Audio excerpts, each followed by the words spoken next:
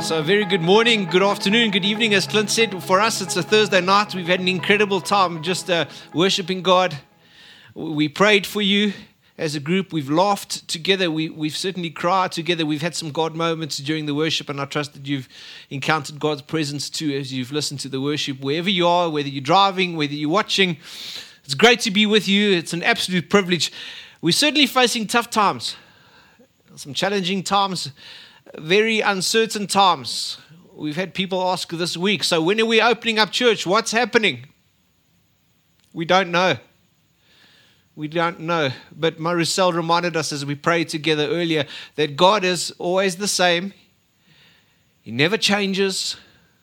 And so we've got to carry on loving people, praying with people, preaching the gospel, trusting that the Holy Spirit makes the gospel of Jesus come alive. And so today I'm taking my mate Rory's message he shared a few weeks ago on Ecclesiastes, and I've been listening to it over and over, and I've been reading this incredible book of Ecclesiastes over and over and over again. It's impacted my life in an incredible way, and I trust it does the same for you. I'm trying to understand it. It's a strange book at times. It starts off by saying meaningless, absolutely meaningless. And that's somewhat like I've felt the last couple of weeks, where casinos can open, restaurants can operate, you can go to the shopping mall with your wife and go for a milkshake. No church though. Absolutely meaningless. Let me just give you a bit of background to this book of Ecclesiastes. It was written so that people could read and go through this book once a year. They would have a celebration called the Feast of Tabernacles. And so they would come together in Jerusalem, and they would pitch their tents on the city walls around Jerusalem, and they would celebrate. They would remind themselves of how God took them out of captivity, out of slavery and out of bondage in Egypt, remember, and they would celebrate what God did for them as a nation. The Feast of the Tabernacles, or sometimes they called it the Feast of Booths. And the second reason why they had this Feast of Tabernacles is because they had finished the harvest season. The vats were full, the silos were full, the farmers were rich, and it was time to celebrate good times. Come on! I wish I could dance. My wife should have taught me how to dance. And then Ecclesiastes gets opened up and people read the book of Ecclesiastes. It's like party pooper 101. Boom, right there.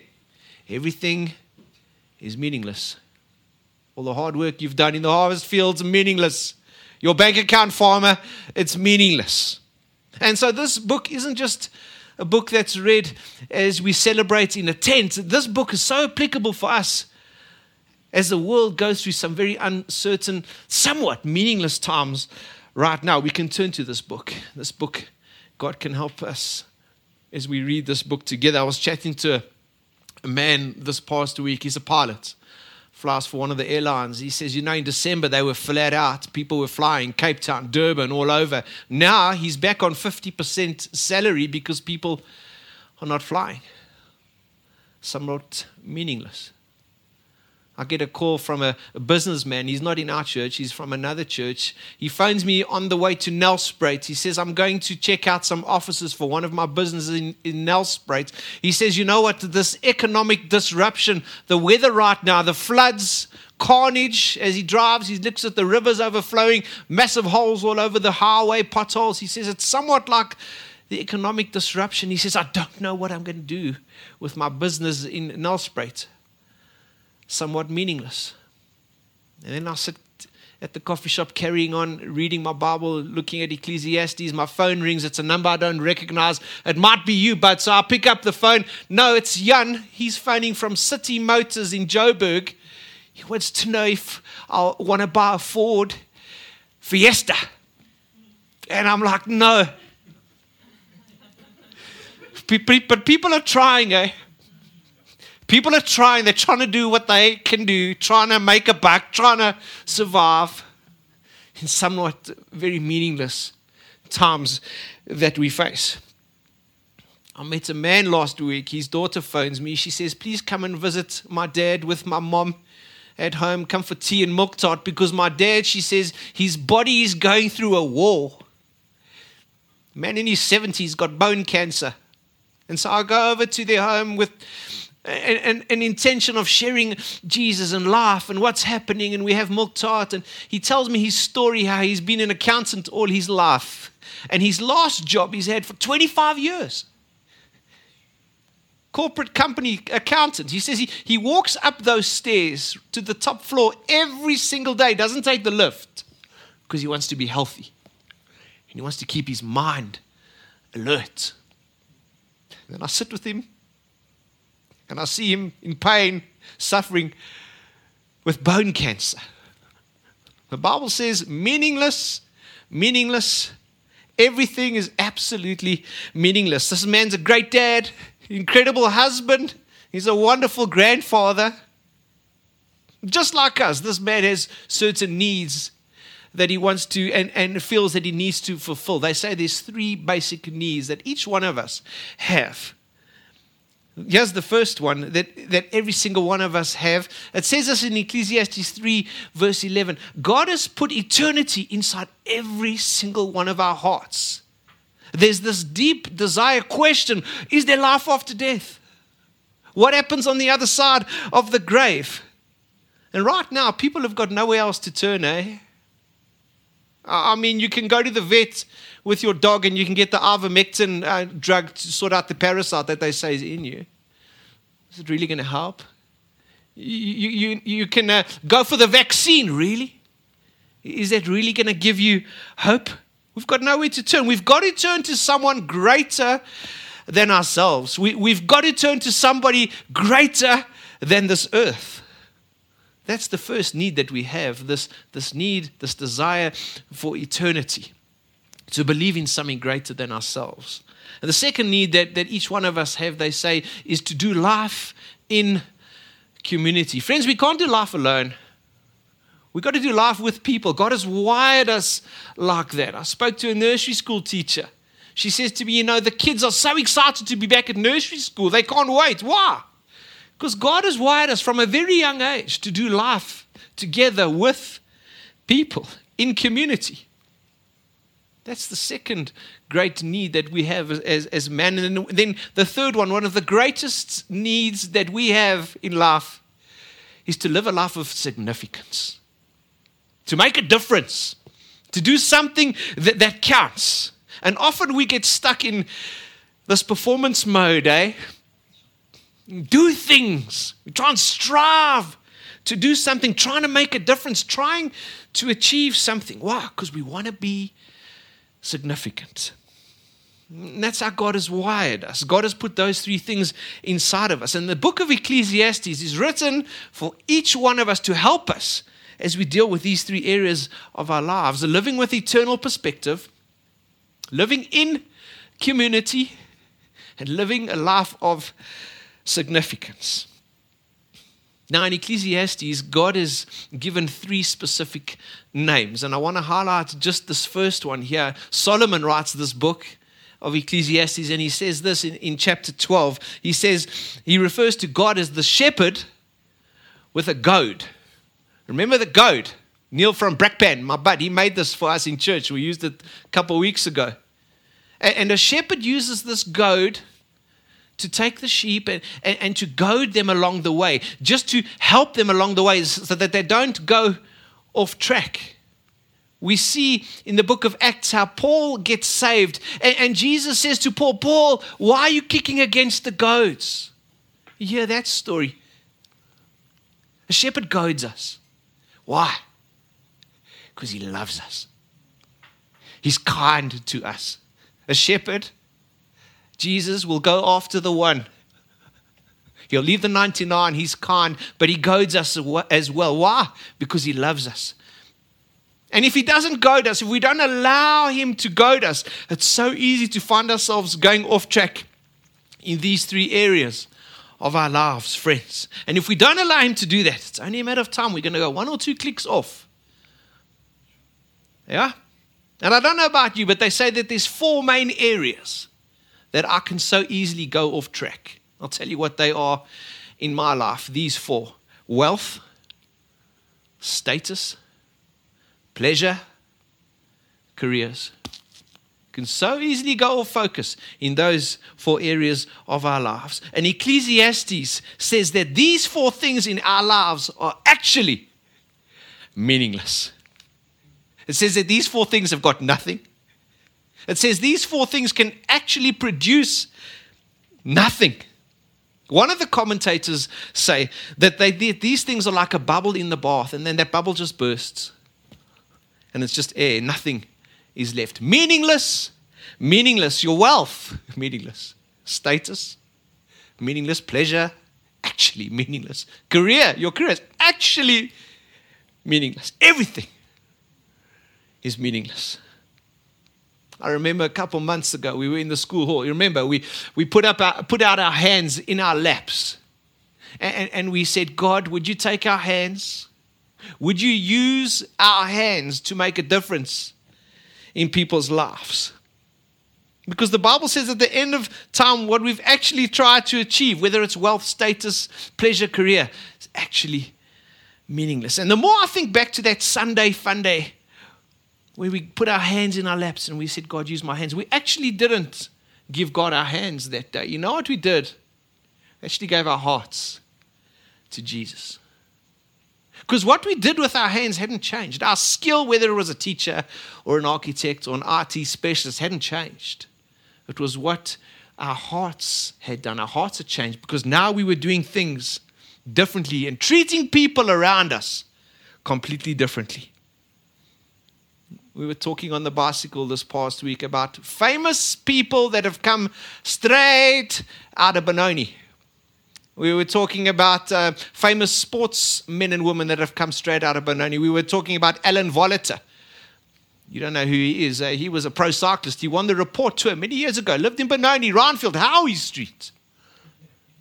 We were talking about Frith van der Merwe, Faramir, straight out of Benoni. That lady, incredible. She set the Comrades Marathon women's time in 89, 5 hours, 54 minutes. Not even the Russians can touch that record that she set. Straight out of Benoni. And some of you sitting here tonight, there's some young people sitting here. You don't even know who those names are. I was reading the City Times today.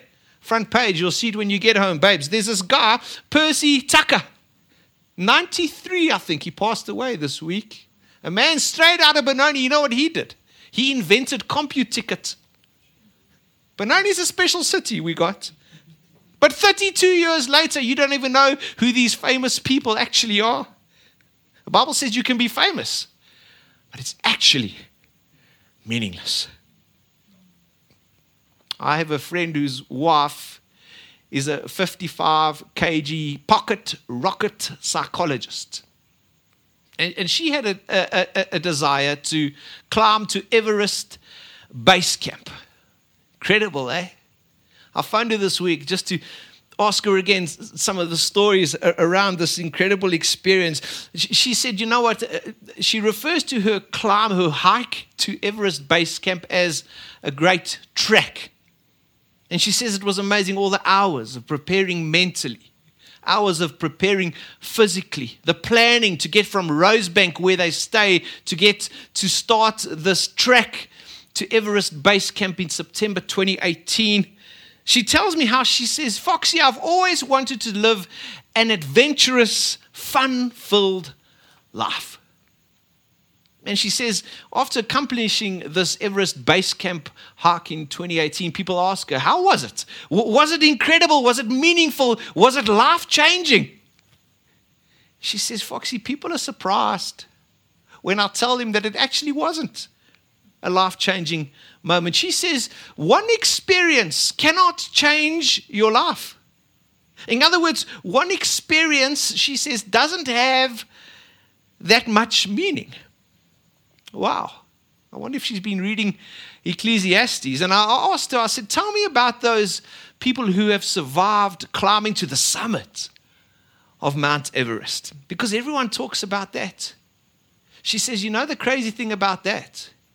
People who've survived and reached the summit of Mount Everest, their brains have actually not been functioning correctly when they reach that height because they're on so much oxygen, and the body's so clever, she says, because it'll take the oxygen that it has and it'll use it just for necessity. And so people say, I remember being up at the top of Everest. She says they actually can't remember because their brain wasn't functioning 100%. She says even her trek to base camp doesn't meet the experienced, life-changing experience that people expect from it. Then she says this, I wrote it down, it's incredible. She says, the incredible group of people and Sherpas that I tracked with made it the adventure it became. I thought, wow, the things she did along the way, preparing mentally, physically. The things she did with the Sherpas and the people and the doctors that she did this trek with, the community that she did it with, made it very special. She said to me, Foxy, I don't want to grow old and immature. She says, I want to grow up old and wise. I thought, wow, she must be reading Ecclesiastes. She's watching today. You know what it says? Pocket rocket, my friend's wife, it says this in chapter 9. It says, it doesn't matter whether you are rich or poor, whether you are foolish or wise. It says we're all going to die. It's pretty sad, but we're all going to die. You know what people do who have conquered the summit of Mount Everest? You know what they do? They stick with a flag in the ground at the top of Mount Everest, symbolizing that they've overcome all those extreme conditions and that they've conquered Mount Everest. And then they eventually all die. Mount Everest is still there. So who's the champion? The mountain climber or the mountain? It's quite a dark book, this book of Ecclesiastes, but there's some amazing highlights in this book. One of them is where it says, enjoy the wife of your youth. And so we're trying to find the meaning of this meaningless life. We read Ecclesiastes, what is it, meaningless? And then suddenly, hey, don't forget to enjoy the wife of your youth. Michelle and I sat with a lady at the end of 2020, and she shared with us about her husband, an incredible man, she says. Wonderful father, great dad, great friend to his mates. Then she starts crying. She says, my husband's got a drinking problem. Ecclesiastes 9 and Ecclesiastes 10 says your money and your drinking habits are actually all meaningless. Some of us are so drunk and so rich, but you've got a marriage that's busy failing. Read this book of Ecclesiastes with us. We're going to be in it for the next couple of weeks and ask the shepherd to poke you a little bit, to goad you a little bit, keep you focused as we go through life, whether it's your wealth, your status, or your pleasure, or your careers. So in December, this husband of this lady that we'd met goes away. Just him, all alone, him and God, goes away for a couple of days and allows God to do a little bit of goading in his life. And I saw this lady a couple of days ago. She runs up towards me, tears in her eyes. She says, hey, we're putting it together, hey? My husband stopped his excessive drinking. We're working it out. Gentlemen, sober yourself up. Stop working so hard. Enjoy the wife of your youth. Remember her? She took your breath away many years ago. Do you remember her? Start spending some time with your wife. Start paying attention to the wife of your youth. Not that chick there. The wife of your youth. Well, mate's taking his wife away for their anniversary. 32 years. They're going away this weekend. He's paying attention to the wife of his youth. First name that God gets given is the shepherd, the one who goads us. Why? Because he loves us. The second name that God has given in Ecclesiastes, we find it in chapter 12. He's called the Creator. Say Creator. Whenever you see the word Creator, you've got to remember that there's a garden. The Creator has made a garden. And that word garden is a very explorative thing. Friends, God actually designed a garden for us so that we can live a life of adventure. Just like my friend, that pocket rocket. And so you read this book of Ecclesiastes. It starts off like this. It's on the screen. Thanks, Pete. Meaningless, says the teacher. Solomon says, utterly meaningless. Everything, he says, is meaningless. What is man gain from all his labor? That man walking up those stairs for 25 years. What does man gain for all his labor at which he toils under the sun? Generations come and generations go, but the earth remains forever. The sun rises and the sun sets and hurries back to where it rises. Doesn't it feel like that? You're tired, you go to sleep at night, and just like that, the sun's up, it's back. Birds are singing, sun rises, hurries back to where it's risen. No sooner you fall asleep, the sun's up. The wind blows to the south and turns in the north. Round and round it goes, ever returning to its course. All streams flow into the sea, yet the sea is never full. To the place the streams come from, there they return again. All things are wearisome. More than one can say, what has been will be again. What has been done will be done again. There's nothing new under the sun. Is there anything of which one can say, look, there's something new? It was here already, man. Long ago it was here before our time. No one remembers the former generations. No one remembers the Percy Computica from Benoni. And even those yet to come will not be remembered by those who follow them. And so in this book of meaningless, God says, I'm the creator. I'm the one who created a garden. And all I want my people to do is live this life, this journey, this trek, as it were, as an adventure in life. My friend's wife, the mountain climber, says she so wants to live an adventurous, fun-filled life. She doesn't want to grow old and immature. She wants to grow up old and wise. Solomon says this in chapter 5. He says, I've noticed at least one thing that is good.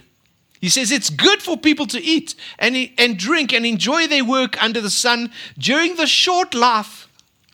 We prayed about the short life that each one of us are living earlier. During the short life God has given to them, and to accept their lot in life. And then in chapter 8 he says, so I recommend having fun, because there's nothing better for people in this world than to eat and drink and enjoy life. That way, he says, they will experience some happiness along with all the hard work God gives them under the sun.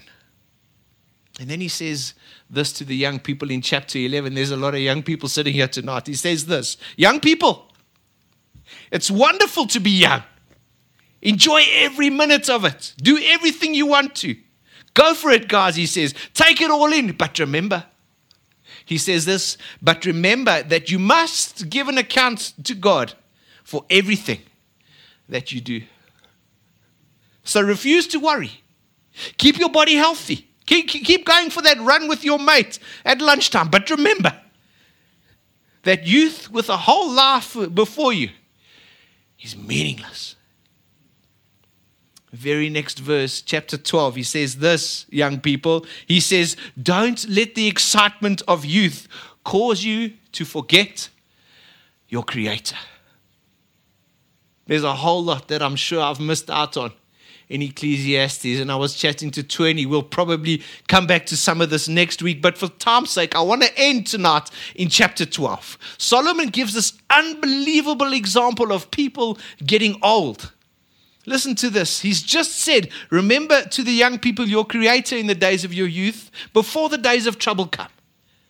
And the years approach when you will say, I find no pleasure in the days before the sun and the light and the moon and the stars grow dark and the clouds return after the rain. When the keepers of the house tremble. What is he talking about? The keepers of the house. That's my hands. When I grow old, and my hands start to tremble. An elderly lady in Freedom Church. My wife and I took her for a day to Vida Cafe, Faramir Square. I see an elderly lady from Freedom Church in the parking lot. I said to Michelle, just go and say hi to that lady. She's climbing into a VW, hands shaking. She's old now. Her hands tremble when the keepers of the house tremble. And the strong men stoop. You know those guys, they walk around hunched over? I was thinking of your grandfather. Comes to church, he's hunched over. He's old now. When the grinders cease because they are few. You know what he's talking about there? Talking about your teeth. When the grinders cease because they are few, you get old, you start losing your teeth, and those looking through the windows grow dim. What's that? That's my eyes. I'm getting old. I need my glasses now. Your eyes grow dim. And the sound of grinding fades. That's my ears. My wife can't hear me these last couple of days. She's getting old, babes. When men rise up at the sound of birds, you know what? That's funny, hey? When you grow older, they say you don't need as much sleep, and you wake up and you hear the birds and you think, oh, it's early. Why am I waking up so early? And then catch this verse 5 from the Message prayer phase. It says this: when you are old, hikes to the mountains are a thing of the past. When you are old, my friend's wife, Pocket Rocket, hikes to Everest Base Camp are a thing of the past. Solomon is saying, before you get there, you better live your life proper. I feel people's pain. We cry with a lady who's lost 3 close family members this past week. I feel for people who've lost their businesses. I've watched my friends see loved ones pass away. But I want to say to you, while you've got strength, sir, while you've got strength to wake up tomorrow morning, ma'am, while you've got a brain that is functioning healthily and properly, make sure that you live in the fullness and the creation of God, and show people around you that it's not meaningless to serve God. Remember I told you about my friend's wife, the Pocket Rocket who climbed to Everest Base Camp, the mountain climber who trekked, as she says. She shares with me how that moment was not actually a life-changing moment, as everybody thinks. And she says how even reaching the summit of Everest is probably not as meaningful as everybody thinks. Somewhat meaningless and empty. Friends, there's an emptiness inside of everyone's heart that can only be filled by the one who conquered the mountain that we could never conquer. He conquered the mountain that is worth conquering. It's called Calvary. He walked up to the top. The cross was stuck in the ground, and he displayed to the world at the top of that hill victory over death. And if you believe in him, you will find meaning in the midst of chaos. You will find meaning in this somewhat meaningless life. Prioritize Jesus, friends, the victorious one, on top of that mountain, who showed the world victory over death. And if you do, you will find pleasure. You will find peace. Live the adventure, friends, that God, the Creator, has for you. And allow your shepherd to guide you and to lead you, because he loves you along the way. In Jesus' name, amen.